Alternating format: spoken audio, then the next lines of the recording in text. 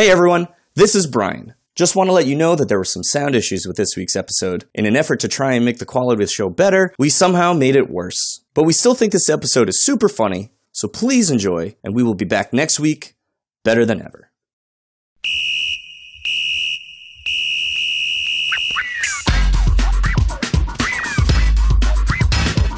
Hey everyone, welcome to The Boot! That's right, it's The Boot! We are recasting classic movie reboots, so Hollywood doesn't have to. I tried to throw sequels in there, but it didn't work. It is sequel month on the pod. For the next 4 weeks, we'll be talking about some of Hollywood's most notorious sequel disasters. This week, Kenna and I go back to the island with 1997's dinosaur catastrophe, The Lost World: Jurassic Park, starring Jeff Goldblum, Julianne Moore, Vince Vaughn, Pete Postlethwaite, yes, and Arliss Howard. Kenna, this sequel stinks. It's really bad. It's so bad. It's a really bad movie. Can we fix it? Yeah. Yes, we can, said Bob the Builder. Si se puede. We could head back down to Lagoon. And do what? Sit out in the open? Next to a heavily used water source and hope that your captain decides to come back for you? He won't do that. He knows better. Then we head for the village. We might find some shelter, and we can call for help. Rex just fed, so he won't stalk us for food. Just fed? I assume you're talking about Eddie? You might show a little respect. The man saved our lives by giving his. Then his troubles are over. My point is that predators don't hunt when they're not hungry. No, only humans do. Oh, you're breaking our heart. Saddle up. Let's get this movable feast underway. Where do we start? For a cast this talented, for a screenwriter this acclaimed, for a director this Spielbergian, this movie just stunk. Yeah. I wrote this down. What's the plot of this movie? And then I immediately wrote, to sell toys. This movie is an attempt to be King Kong, but King Kong it is not. Like, there is a shot of a Humvee, like, Dukes of Hazzarding its way through the jungle. Like, Spielberg lost his damn mind making this movie. It's insane. Guys, if you're new to The Boot, this is a movie reboot podcast where my co-host, Kenna Trent, and I, Brian Flynn, pick a movie and discuss how this movie would be remade in today's setting. However, we've generally had this rule where we're not going to pick movies that are currently in development, being remade, or going down the sequel tracks, or, you know, franchises like Star Wars and yada, yada, yada. Well, this month, we decided to throw that out the window and talk about some sequels that are definingly bad. Yes. And this week we picked The Lost World: Jurassic Park because it notoriously seemed to lack the magic and marvel that the original had. Yeah. And so we're going to talk about this movie. We're going to pick 5 characters and reboot it as if the series of Jurassic Park movies never happened. Yeah. And they decided to make this movie right now. But before we do that, we have so much actual reboot news that I don't really know what to do with myself. Up first on the docket, Anna Lily Amirpour is directing a female-fronted remake of Cliffhanger. Now, I'm not well versed in the Cliffhanger mythos. You are big on. No. What's the mountain movie that you? Vertical Limit. Vertical Limit. Okay, my apologies. Different climbing movie, but Anna Lily Amirpour is I loved her movie when a girl walks home alone at night. Yes. Which was a vampire love story set in sort of like a war-torn Iran. Yeah, beautiful. But I think it was shot in Orange County. Oh, I didn't know that. Like, it was shot somewhere in Southern California to, like, look like Iran, which I thought was amazing. And it was just one of the most, like, original movies that I had seen in a long time. I think I saw this, like, 2 years ago. So I am piqued. You know what I mean? I'm interested. I think the thing that led me to pick this article was that when I saw it, it was somebody posting on Twitter and saying, who do they put in this movie?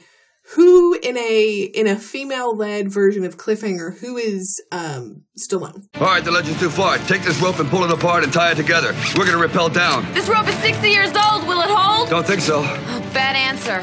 Charlize Theron comes to mind. That's viable. That's marketable. That's marketable. See, I don't know the movie very well. I don't know the character, but like... But I think if it's like a rock climbing movie, which is very, very hot right now. We all saw Free Solo. Also, it's Everest season, so... Everybody's just waiting for their weather window, guys. Oh, Emily Blunt comes to mind. Yeah. These are a lot of usual suspects. I'm trying to, like, Tessa Thompson... She's now sort of always going to be in that conversation. I'm trying to think of like maybe someone a little off the beaten path. That's like sort of how we make this podcast is like who is an interesting choice rather than like who have we seen before. Yeah. But I don't have all night. So and it takes us forever to do this. It takes me a full week to do one of these separately. things. So maybe this was a fool's errand. Okay, what's next? Hellraiser is being rebooted by Spyglass with David S. Goyer writing and producing. Hellraiser, Clive Barker, 1987 horror classic. Have you seen it? No. No, it's crazy. It is about a man who opens a door to another dimension. We see his body get torn apart.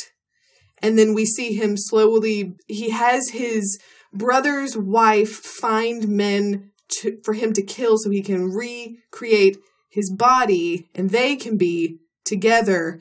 But the portal to the other world is run by the Cenobites, most notably Pinhead, who you have definitely seen. I know Pinhead. You solved the box. We came. Now you must come with us. Taste our pleasures. Oh, no tears, please. It's a waste of good suffering. Wait, his brother's wife does the murders so they can be together? Well, what she does is she'll, like, go out to a bar and, like, find a guy and, like, take him home. And then she, like, leads him to this, like, attic room, which, naturally. And then Frank will, like, kill them. And then he's like the mummy. He gets stronger with every person he kills. But is he in a relationship with his brother's wife? Yes. See, there's a little piece of info. There's intrigue. And then his brother's daughter is sort of the one who's like figuring it all out. Honestly, it's a family affair. I saw Hellraiser for the first time maybe like 2-3 years ago, and I remember the whole time being like, wow, this is not at all what I expected it to be. It's insane. So David S. Goyer, who wrote Chris Nolan's Batman franchise, he wrote Marvel's Blade trilogy, he wrote the upcoming Terminator Dark Fate. Goyer always to me is like, he's been like, sort of like a hit or miss screenwriter to me. Like, he'll write Blade 3. You mean Blade Trinity? With a bow and arrow that's half as hot as the sun. If you were 1% as hot as the sun, you would burn alive. So Ryan Reynolds is in that movie. I mean, why not? It sounds like the past few weeks we've talked about some like weird horror remakes from people that you wouldn't expect to make weird horror movies. And I love it. Like if you're a closet fan, it's time to come out and just make your movies.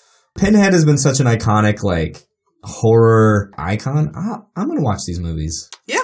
I won't say when. Okay. But by the end of the year, I will watch at least one or two Hellraiser movies. Somebody remind me to ask you about this. Sure.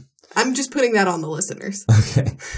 Well, we have no more time for news because we have to talk about this gigantic disappointment of a sequel that I have never written more notes for a movie than this movie. Okay. You ready to talk about it? Yeah, let's do it. Guys, this is our reboot of The Lost World Jurassic Park. Life will find a way, as you once so eloquently put it. And by now we have a complete ecological system on the island with dozens of species living in their own social groups without fences, without boundaries, without constraining technology. And for 4 years, I've tried to keep it safe from human interference.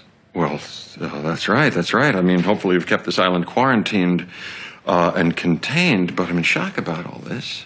I mean that they're still alive. You bred them lysine deficient. Shouldn't they have kicked after 7 days without supplemental enzymes? Yes, but by God, they're flourishing. That's one of 1,000 questions I want the team to answer. Team? What do you mean, like with people? Yes. The animals won't even know they're there. Very low impact, strictly observation and documentation. Don't worry, Ian. I'm not making the same mistakes again. No, you're making all new ones. That's not what the music sounds like even. I know. It's a completely different score. It's a bad version. It's just so dumb. Well, apparently John Williams wanted this soundtrack to be different. And so, because it takes place, I guess, more in South American than... Anyway, Costa Rica. He added like new drums. There's bongos, but it sounds just like the Mod Squad. It sounds like it's bad. It's not good. The Lost World Jurassic Park, directed by the shell of Steven Spielberg, the director of the good Jurassic Park movie, stars Jeff Goldblum as Dr. Ian Malcolm, Julianne Moore as Dr. Sarah Harding, Vince Vaughn as Nick Van Owen, Pete Postlethwaite as Roland Tembo, and Arliss Howard as Peter Ludlow. I know what you're thinking. Wait, isn't Richard Schiff also in this movie? Yes, he is. That's what everyone's thinking. But... how dare you leave Richard Schiff out? West Wing alum. But we decided on these 5 characters because of who they represent in the story, which is bananas. Because this movie really feels like 4 different movies. Mm-hmm. The first movie is Dr. Ian Malcolm having to go back to the island to save his girlfriend. Mm-hmm. And then it's the team discovering that InGen is taking all the dinosaurs off the island, but then it becomes a survival movie for everyone involved. Mm-hmm. And then it becomes King Kong for like 20 minutes. Yes.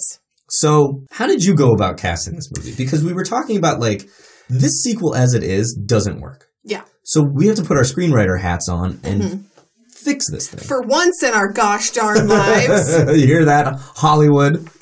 Okay, so here's what I did.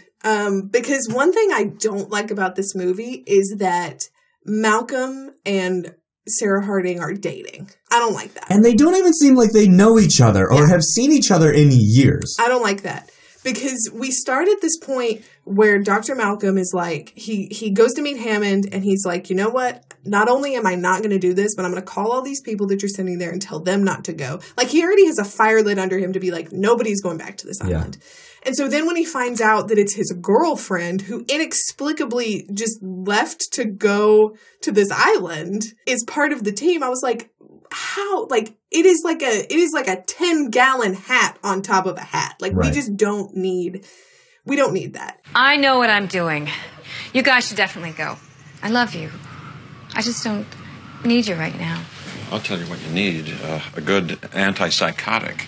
I'll be back in 5 or 6 days. No, you'll be back in 5 or 6 pieces. What bothers you is that I'm not afraid of this place and you are. And so I just took a different look at some of the relationships in the movie because I can't stand when people fall back on a romantic relationship to be a B story. Like, you don't have to do that. Right. Like, in the book, they dated, but she's sort of a rival, right?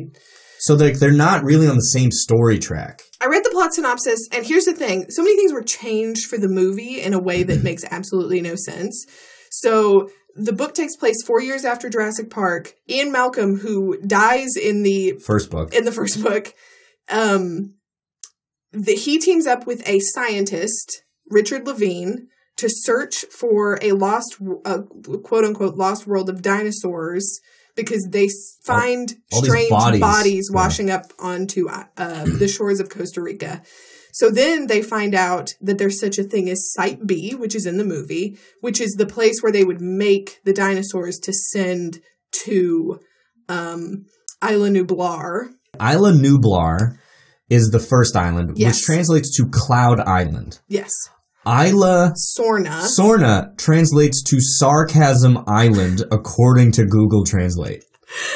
Which, so maybe this whole movie is a fucking joke in itself. So Levine goes to the island because he wants to save the animals. The Costa Rican government is going to destroy the animals. Once Malcolm finds out that Levine is gone, he says, no, you're in danger. I'm going to go get him. While they're there, they find out that there's another group on the island that is going to the abandoned InGen buildings. But it's not InGen who is trying to, take the DNA it's just another group, which it's again, I was something. Because why would InGen be Anyways. The thing is, there's a story in the book that I'm like, this makes sense, except for the part where there are children who are his research assistants. The doctor's research assistants, yes. There don't need to be children. There shouldn't be any children. There don't need to be children. And no children in this movie. No children, please. I read this quote on the Wikipedia page, and I promise, guys, we'll get into who we're recasting and all of that. But Michael Crichton, who wrote the books, had never written a sequel. And so he was interviewed, and he was quoted as saying this, quote, "A very difficult structural problem." He's talking about making a sequel.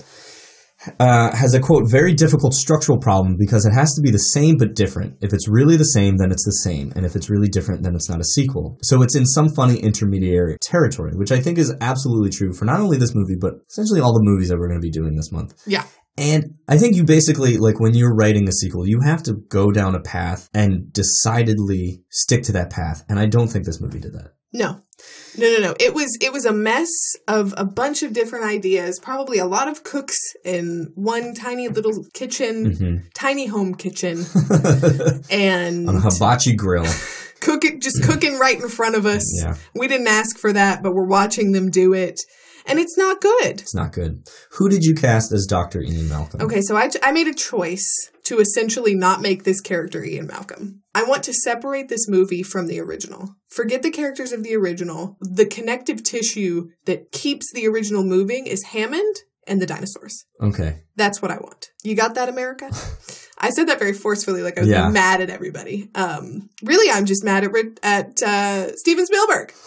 So what character did you create? So it's essentially who he is. It's a Malcolm archetype. Yes. Because here's the thing. I don't believe Jeff Goldblum is the lead of this movie. Malcolm is not a lead character of a movie. He is the funny aside. He is the person who is speaking the voice of the audience in the first movie. That's what he is. He is not he's no Sam Neill. Enrique, ¿estás con una mujer? No, not Enrique. It's Ian. Malcolm, are you on the boat? Enrique? No, is this the boat? ¿Dónde estás? We're on Isla Sorna, and we need to talk to the boat, Mar del Plata. I just put him away. And so the woman I cast to be the lead character scientist, I picked, and I went all out with my cast. Yeah, you should. I picked Toni Collette. I love Toni Collette. I do too. And I thought hard about using her in this moment, and I liked her for it. She's extraordinary. She's wonderful. She could play all the dinosaurs, and I'd be like, yeah, this, she's nailing it. Big Toni Collette stan. Well, that's interesting. Like, I agree with you that Ian Malcolm is not the lead of this movie. He shouldn't be the lead of this movie, but, I didn't know that we could just dump characters. So. I mean, we make the rules. We do make the rules. But I love Toni Collette. Has she done like a big blockbuster? Either way, if she hasn't, Not she'd really. get me after Hereditary. Yeah. No matter what you do. Oh, she's also in a small role in A Hearts Beat Loud, which I was like, yeah, she did this too? She just like did it. Yeah. I'm in. Remember The Sixth Sense? Yes. Look, you got my ass in the seat. Tony, be in my movie. You got my ass in the seat. And I think what's interesting about, Ian in the original, right, is the sarcastic voice of reason that is constantly trying to tell Hammond, what you're doing, you can't control. Yeah. You don't realize that this isn't just going to be some park where you can sell hats and fucking waffle cones and kids get to go on like fun safaris to see dinosaurs. What does he say? The difference is when people ride Pirates of the Caribbean, the pirates don't eat the tourists. Yeah, like this version of Ian Malcolm is just Jeff Goldblum. Yeah. There's really no point of view other than like, the only thing I could glean from is like, he's somewhat of a survivor of a horrible accident, of an incident that's claimed the lives of 4 or 5 people. And he like tells this tale and no one believes him. So he's kind of made like a kook, which I don't think it would affect him in a way that we see Malcolm now, who's just sort of like, he's terrified. He's terrified. And he's also like the worst father in the world. Like he somehow has forgotten that he is a child because she just sort of pops up in this fucking movie. Oh, Kelly. Kelly. So what you just said is absolutely true. Ian Malcolm should not be the main character of this movie. With that in mind, I had to think really hard about what is this sequel going to be, because I think the most successful sequels are like part 2 of anything are ones that say like, we're going to take a much different take than the original. Like Terminator 1 is a horror movie. Terminator 2 is an action movie. Same thing with Aliens. Now, I was watching this movie and I was like, this is essentially Fallen Kingdom, which was also fucking terrible. So, like, the idea of, like, taking the dinosaurs off the island to, like, do whatever with them, I was like, I've seen that done, and it still doesn't work. Yeah. Well, we had seen it done in this movie. So I was like, 2 strikes. I don't want to do a 3rd strike. So I really focused not on Ian Malcolm, but on another character who's there for a different reason. So I'm going to get to that in a little bit. Okay. My Ian Malcolm, I thought as like, in the first movie, he's this sort of like rock star scientist, voice of reason. And now, you're right, like he's not the lead of that movie, so I don't need to really worry myself about picking a lead of this movie, because in my version, he's less of a lead as well. Okay. I went with Justin Theroux, who can deliver this sort of sardonic voice of reason. Like, he's sort of the audience's view of like what's going to go down. But he's not necessarily like my focal point. Yeah. I'll just say it right now because you really seem confused about what I'm talking about. No, I'm not confused. I pictured this movie as Roland Tembo is the sort of protagonist. Oh, that's not what I was expecting. But he's like, it's sort of like American Psycho. Like, we're following the villain, endangering the lives of all these people on this island. Okay. And so, interesting. None of this shit about like, why would they open a park in San Diego? San Diego is the perfect set. People already associate our beautiful city with animal attractions. San Diego Zoo, SeaWorld, San Diego Chargers. Why would you do this in San Diego? Like, where's SeaWorld? San Diego. That in San Diego? Yeah. Isn't Legoland in San Diego? Yes. Come on. But it's like... #1 parks. That logically doesn't make any sense. Why would you put dinosaurs on the fucking mainland? Yeah. If you couldn't do it on a safe island, why would you put it on the mainland? The moral of Jurassic Park on the whole is people never learn. Right. I mean, yeah. All right. But I think that's a really fascinating direction you're taking us in. That ultimately Ian Malcolm is not... He's just, like, we just don't need to worry about him being a main character. Right. Okay. I'll accept that as a direction. My pitch for this whole thing was just like, there's a Site B, there's all these wild dinosaurs on it. So, like, instead of this, like, weird plot where, like, InGen or Biomech or whatever company's trying to, like, steal the IP from the island, what if it just became, like, this urban legend? Like, there's now this lost world of dinosaurs that you can go at your own risk to do something, and they're like, oh, well, we'll go and document them. Like, we'll do, like, this island will make strides in, like, the fields of paleontology. Yes. And Ian Malcolm, like, goes because he's the only one who, like, understands what it's like to, like, confront these these monsters, these, like, creatures. And then there's this guy who's there to just hunt them. And he constantly is trying to endanger the lives of everyone on this island. And I was like, that's more interesting. There's sort of this, like, horror movie aspect to it, which I think this version tries to do, but doesn't really do great. Let's move on to Dr. Sarah Harding, played by Julianne Moore, who I did find to give... I think everyone gives a great performance. It was just like, what they're given is just like, what is happening? Julianne Moore did this movie to pay for a divorce. Yes, I clipped that out. She literally did this. She said that. And here's the thing. I don't like that this character was made to be a woman because she was supposed to be a love interest. Who needed rescuing, and then you find out, oh, she doesn't need rescuing. Like, right. And her whole introduction is so, like, it fell short of, like, Spielbergian magic. Where she's there taking pictures along with them, and he doesn't even notice her, like 20 feet away. It's trying to do the Brontosaurus thing again. Stegosaurus. Oh, yeah. No. The Stegosaurus moment is the Brontosaurus. It's supposed to be doing the same thing, but that it's just not there. And it's not earned, because the whole time we're, like, stressed out because Jeff Goldblum is like, it's a mistake. This is magnificent. Oh, yeah. Ooh, that's how it always starts. But then later there's running and screaming. The Brontosaurus moment in the first one is the first reveal of dinosaurs in the wild. It's the first shot where you see them as these giant thunder lizards and the music swelling. And You just said thunder lizard. yeah, that's what they used to. That was like a nickname for dinosaurs, right? Oh, where? Thunder lizards. Massachusetts. Number one in education? Yeah. Thank you very much. You're right. Kentucky's like 50, so... So I didn't learn about thunder lizards. I had to learn about dinosaurs from the land before time. The Brontosaurus is nicknamed Thunder Lizard. By whom? Wikipedia. The word Brontosaurus means thunder lizard. Oh, that's Greek. Fascinating. And this moment, like, we know they're dinosaurs. Yes. So you can't build to that moment. It's no longer like... We know what dinosaurs There's are. also literally a moment where it's like somebody has to be like, remember, there are velociraptors on the... Like somebody had to, like, the most deadly creatures on not Earth. just, like, this island, but Earth are the most deadly hunters. And they're like... You know what? It's going to be fine. It's like lions. Guess what happened to Mr. Clever Girl in the first movie? Nobody... remembers. Mr. Clever Girl. Okay, so in my weird bizarro version of this movie, which let's hear it. You know, I'm fine with Ian Malcolm and Sarah Harding have had a relationship. Okay. But I think you're right. Like, we don't need to have them try and have chemistry. That's not the point of this movie. Mm-hmm.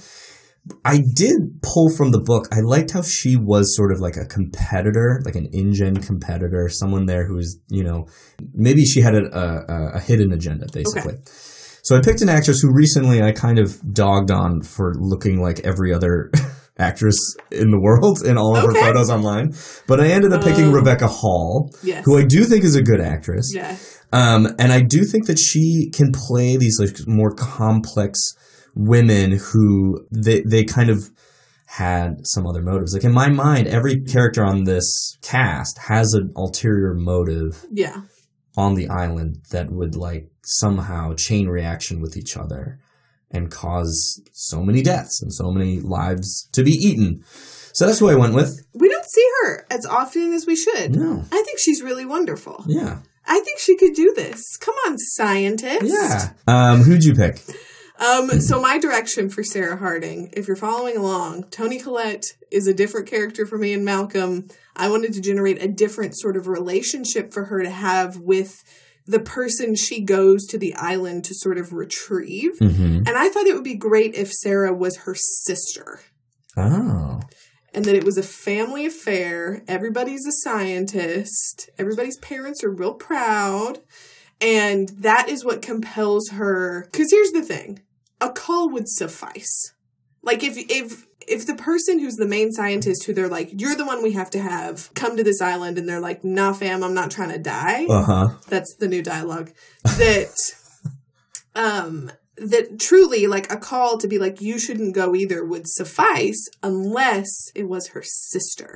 Yeah. And that there's been this, like, sort of relationship where, like, they love each other, but they're still, like, you know, younger sisters, like, the one who always takes too many chances. Yeah. She's a bit of a rogue. If you wanted to rescue me from something, why didn't you bail me out of that fundraiser at the museum 3 weeks ago like you said you would? Or why not rescue me from that dinner with your parents that you never showed up for? Why not rescue me when I really need it? Actually be there. This is a slightly different situation. So for that character, I picked Mary Elizabeth Winstead. Oh, I like Mary Elizabeth Winstead. Me too. Fargo, Scott Pilgrim. She in Clerks 2. 10 Cloverfield Lane. 10 Cloverfield Lane. What a great fucking movie. Final Destination 3? That's a deep cut. Death Proof. But she's only in it for like 5 minutes. Wonderful.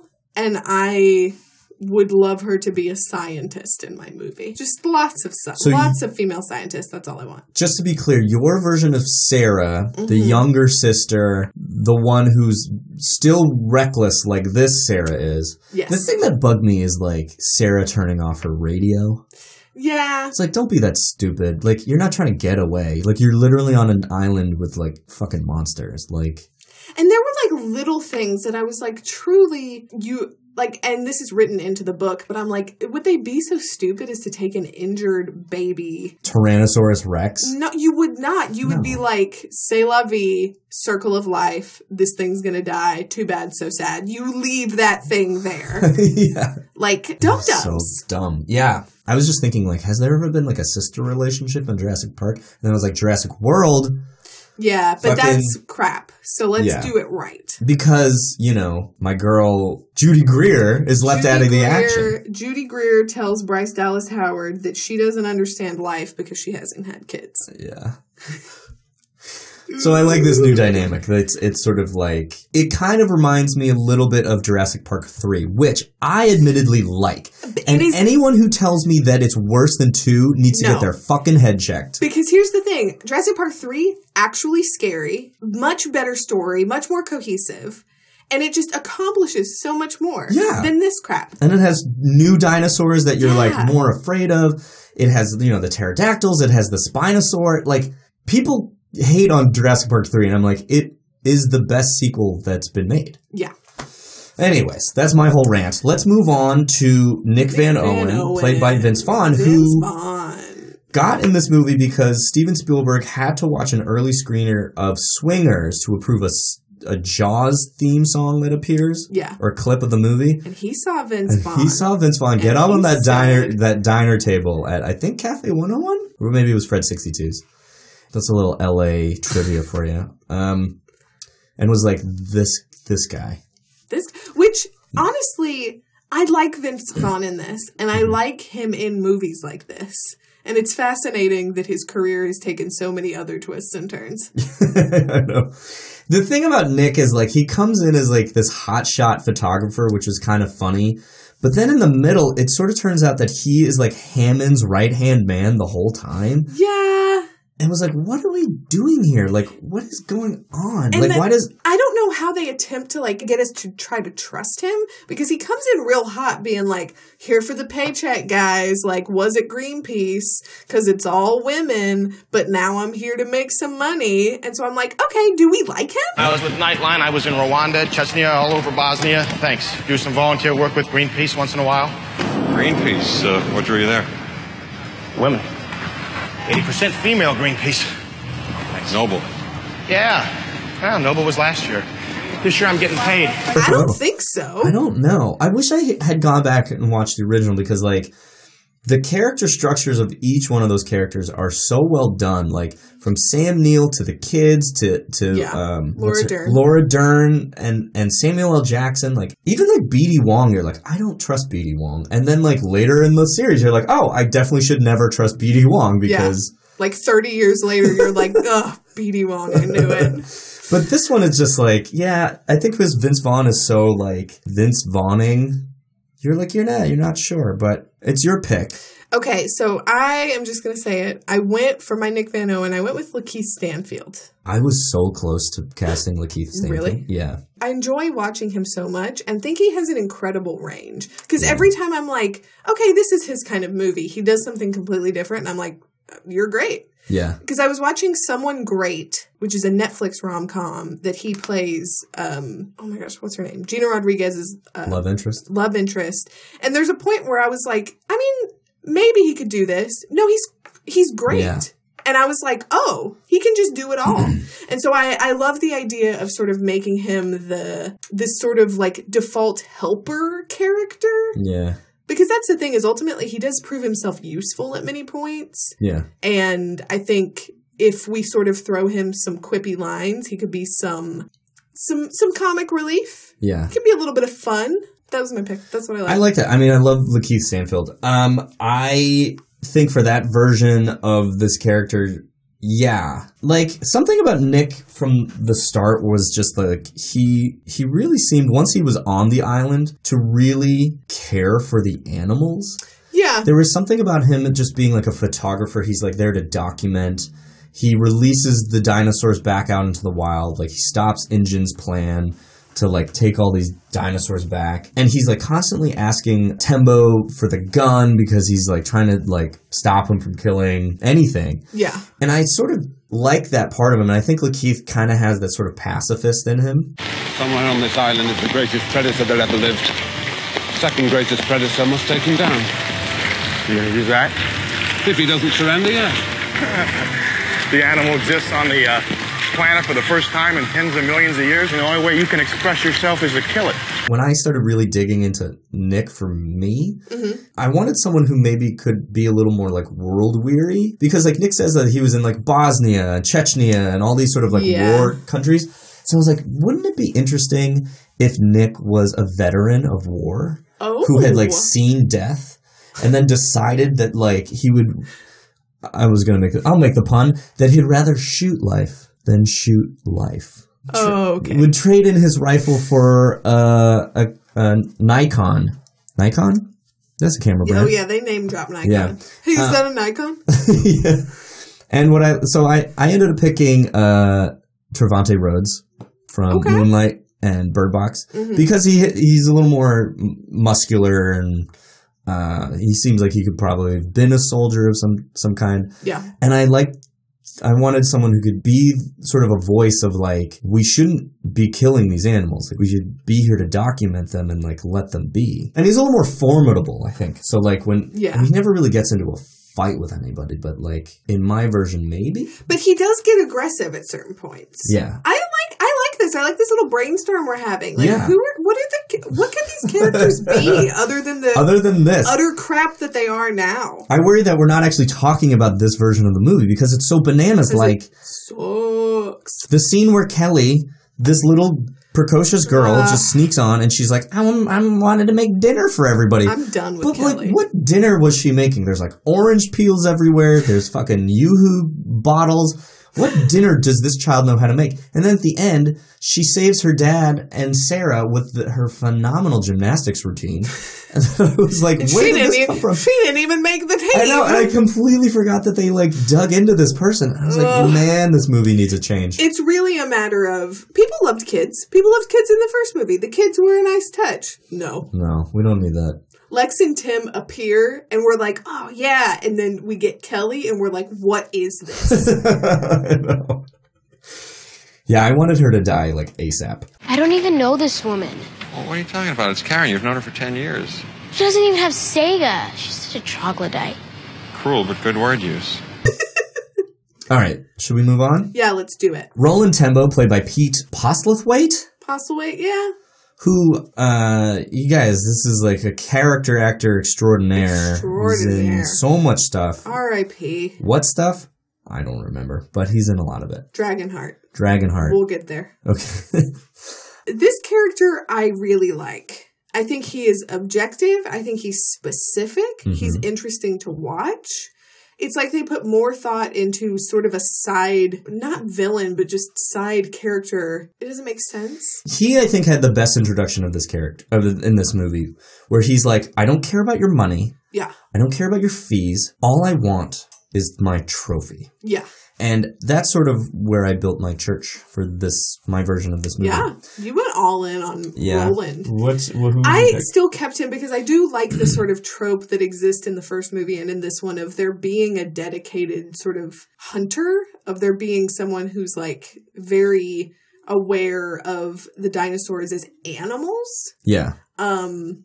And so I sort of wanted to keep him that way, but still keep him as this sort of mysterious character.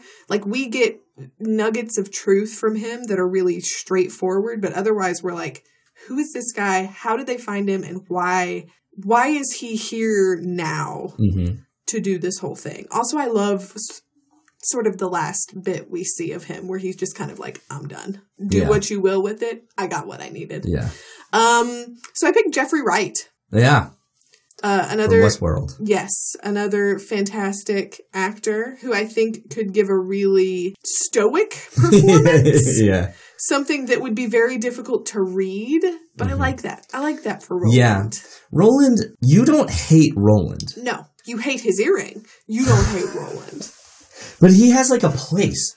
Like it was so interesting to me that it's like, these movies are about man essentially bringing a species back to life, or many species back to life. And then essentially here comes another character of humanity who's sent to destroy it, who realizes like animals are put on Earth so humans can kill them. Right, Like, for sport. All I want in exchange for my services is the right to hunt one of the tyrannosaurs.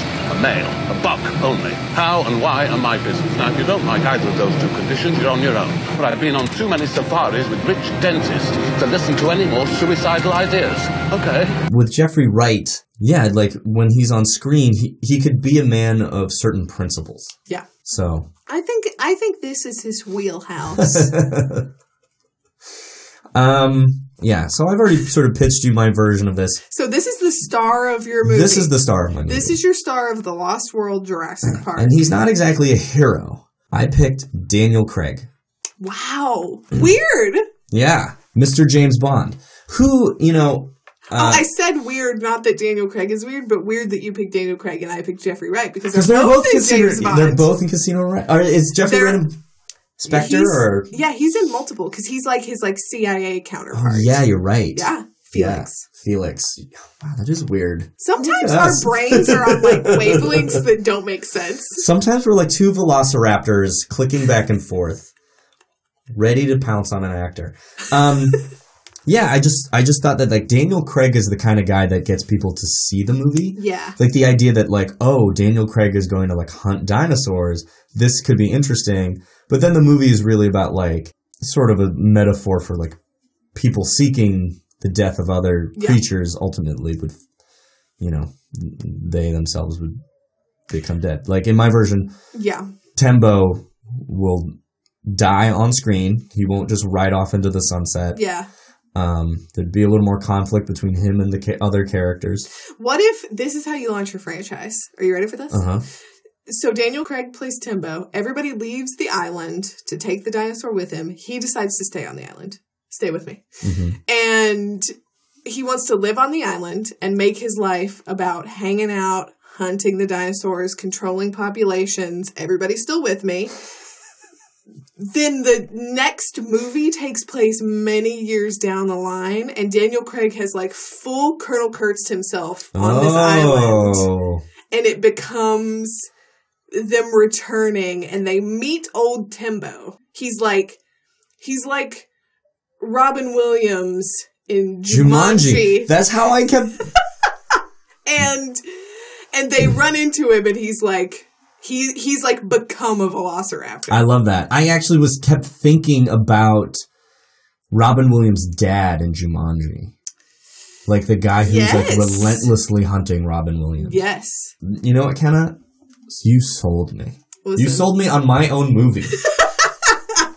Now you gotta write it. Let's move on to Peter Ludlow, played by Arliss Howard, the InGen creep, the InGen like head. It's basically he's Hammond's nephew, yes. Cousin to Tim and Liz, Lex. Who make a brief appearance in this movie. And when they show up, when you're like, oh my God, he met the kids. Yeah. And then the kids are just gone. They're just off. And I was like, it's such a shame that the original cast wasn't in this movie. Yeah. They didn't at least make appearances. Yeah. Because like, where is Sam Neill? Where is Laura Dern? Are they together? Apparently not. In 3, we find out that they're not. But yeah, it's just like, it was a bummer. Which, that's another thing. Sam Neill is in the 3rd movie. Yes. That's what this movie is missing. Sam Neill. Sam Neill's 2-0 in Jurassic Park movies. Yeah.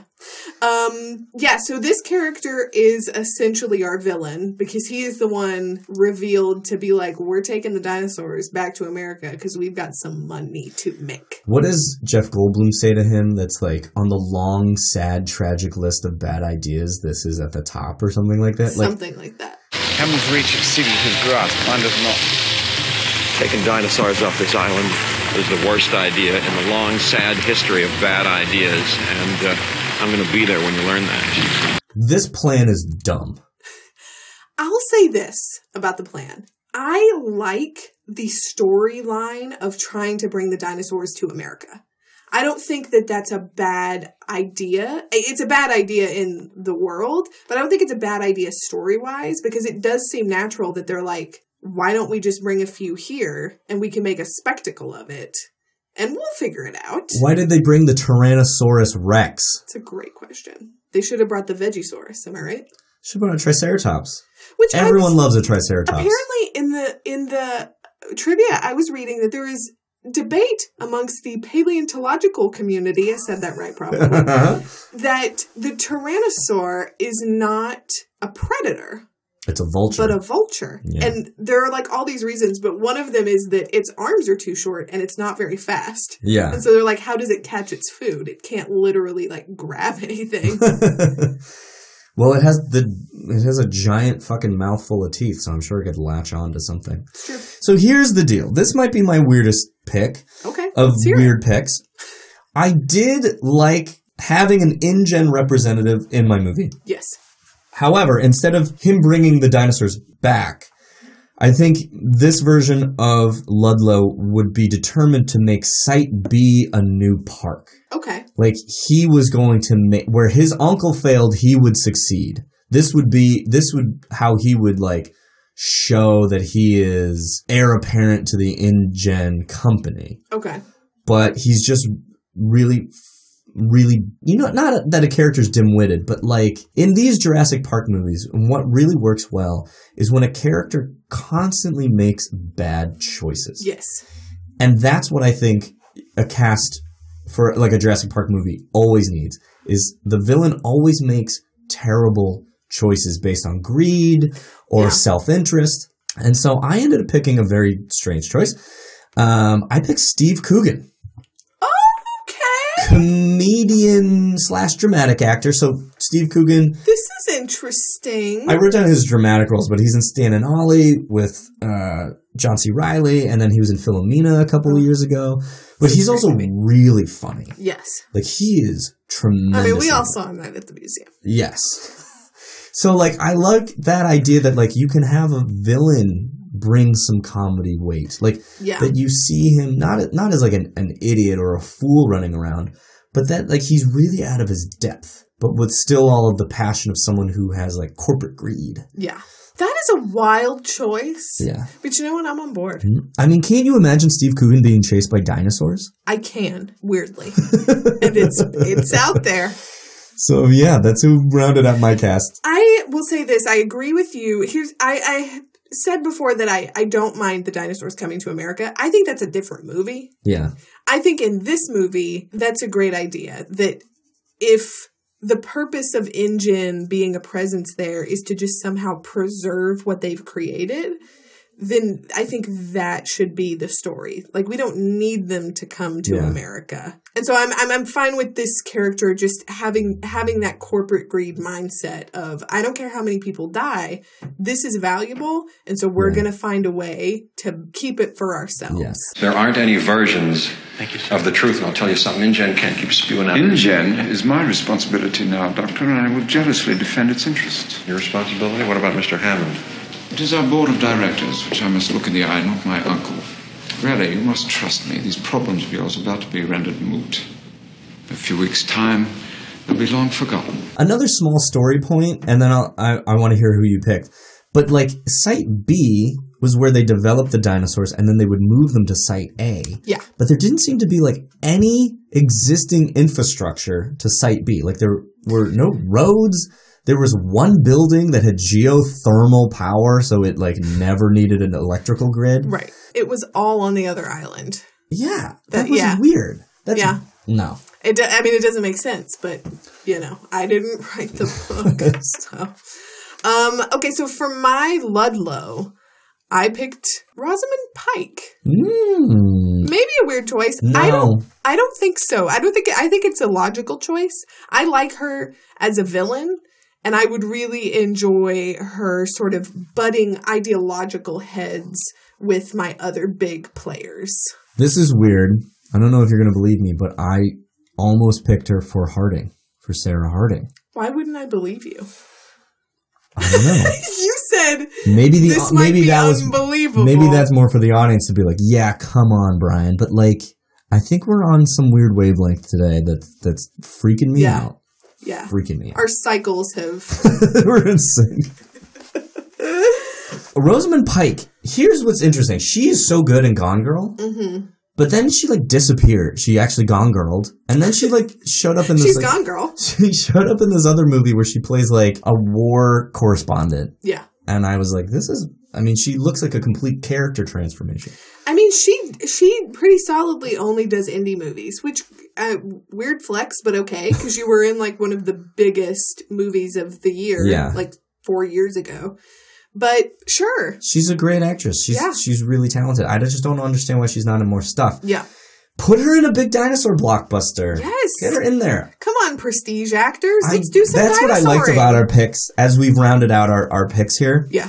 I like how we tried to pick some prestigious kind of people. Mm-hmm. I mean, if I look back, like... I mean, it's Jurassic Park, baby. I think that's the key. Like, yeah, I don't know. I like it. Oh, boy. We have so many more notes to get to, guys. It is not good. But it's now time for Where Does Barry Pepper Go? So... where does Barry Pepper go? I'm curious if we made him the same person. Well, I'll tell you who I made him. I picked Dr. Robert Burke, the cowboy doctor. I forgot about him as a character. The cowboy doctor. Did you make him? Jeez Louise. Who somehow was like, knew everything about dinosaurs, but like... he got a snake on him and freaked out and ran straight towards a dinosaur. This is such a great movie trope of like, we were here first. And then like these other people show up and they're like, well, we don't know much about science, but we brought a scientist. And the guy is like kooky in some way. Yeah. Weird. Okay. Did you make him Eddie? I did. Yeah. Yeah. He's a good Eddie. He's a good Eddie. And you were so mad that we weren't going to do Richard Schiff. I think in my mind, threatened my life. I think in my mind, Richard Schiff would have just been Eddie. I wish you had made him Kelly. That would have been really ballsy. Kelly's not in my movie. No. Bye, Kelly. Peter Stormare's in this movie. Yep. We never even got to him. His death scene took 4 days. I was like, why are we still here? I'm like, can't we get a bigger dinosaur to kill him off? Ugh. Gives me the creeps. It's like it's not scared. There haven't been any visitors to this island. There's no reason for it to fear man.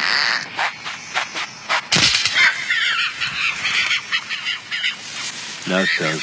They're really pushing these tiny little lizard dinosaurs. Oh, there's brownface in this movie? Wait, what? There's an English actor who plays an Indian character. Oh, I know who you're talking about. Yes. Okay. Wow. Yeah. The character's name is Ajay Sidhu, and he's played by an actor named Harvey Jason, an English actor. So there's brownface in this movie. You don't need that. Just literally cast any of the billion Indian actors. Oh, they're not all actors. But like, the billion. Everyone in India is an actor. There's a billion people in India. One of those any number of Indian actors could have played this role. I think this movie feels like it's a part of another movie. It doesn't feel like a whole movie. It feels like you could stick core elements of this movie just in another movie and we'd be fine. Yeah, like you could take part of each section of this movie and really dig into moments and build a movie around them. Mm-hmm. But when they're linked together like this, it doesn't make sense, which is strange because it's written by David Cope, who is a very well... he wrote the original movie. He wrote the first one. David Cope, the writer of Stir of Echoes, the Sam Raimi Spider-Man, the first Mission Impossible. Wow, look at him. The Jack Ryan series. Indiana Jones and the Kingdom of the Crystal Skull. Yeah. This poor man. I know. Every time he works with Spielberg, it's just like War of the Worlds. I mean... Oh, I like War of the Worlds. I like the first... Sue me. First hour. Panic Room. Oh, Panic Room is a good movie. He wrote The Mummy? Oh, the new Mummy. Yeah. Oh. I was like... He definitely did not write The Only Mummy. But I mean, like, he knows how to structure a movie. And this just feels completely Sometimes disjointed. He forgets, clearly. I was wildly bored at most of the action scenes.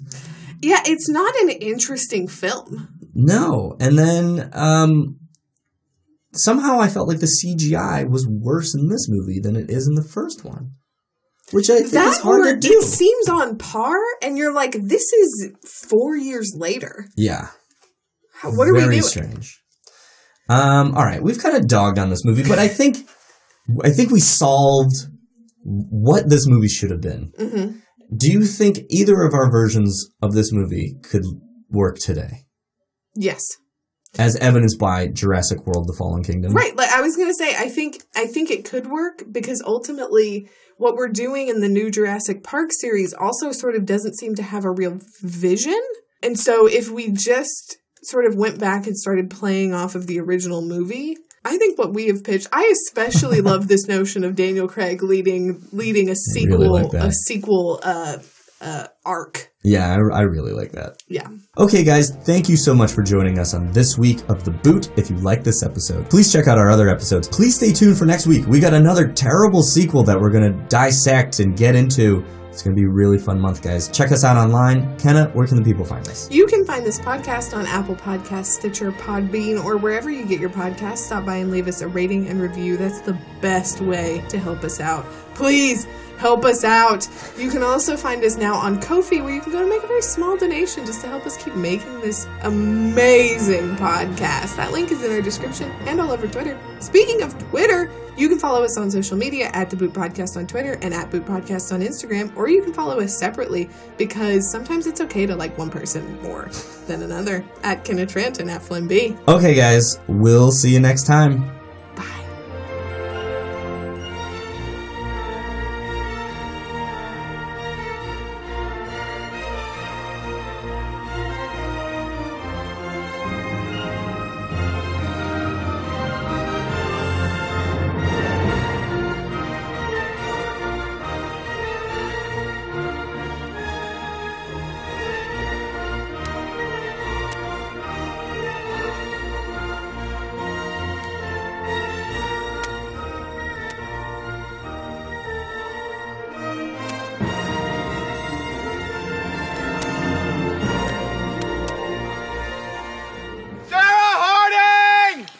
How many Sarahs do you think are on this island?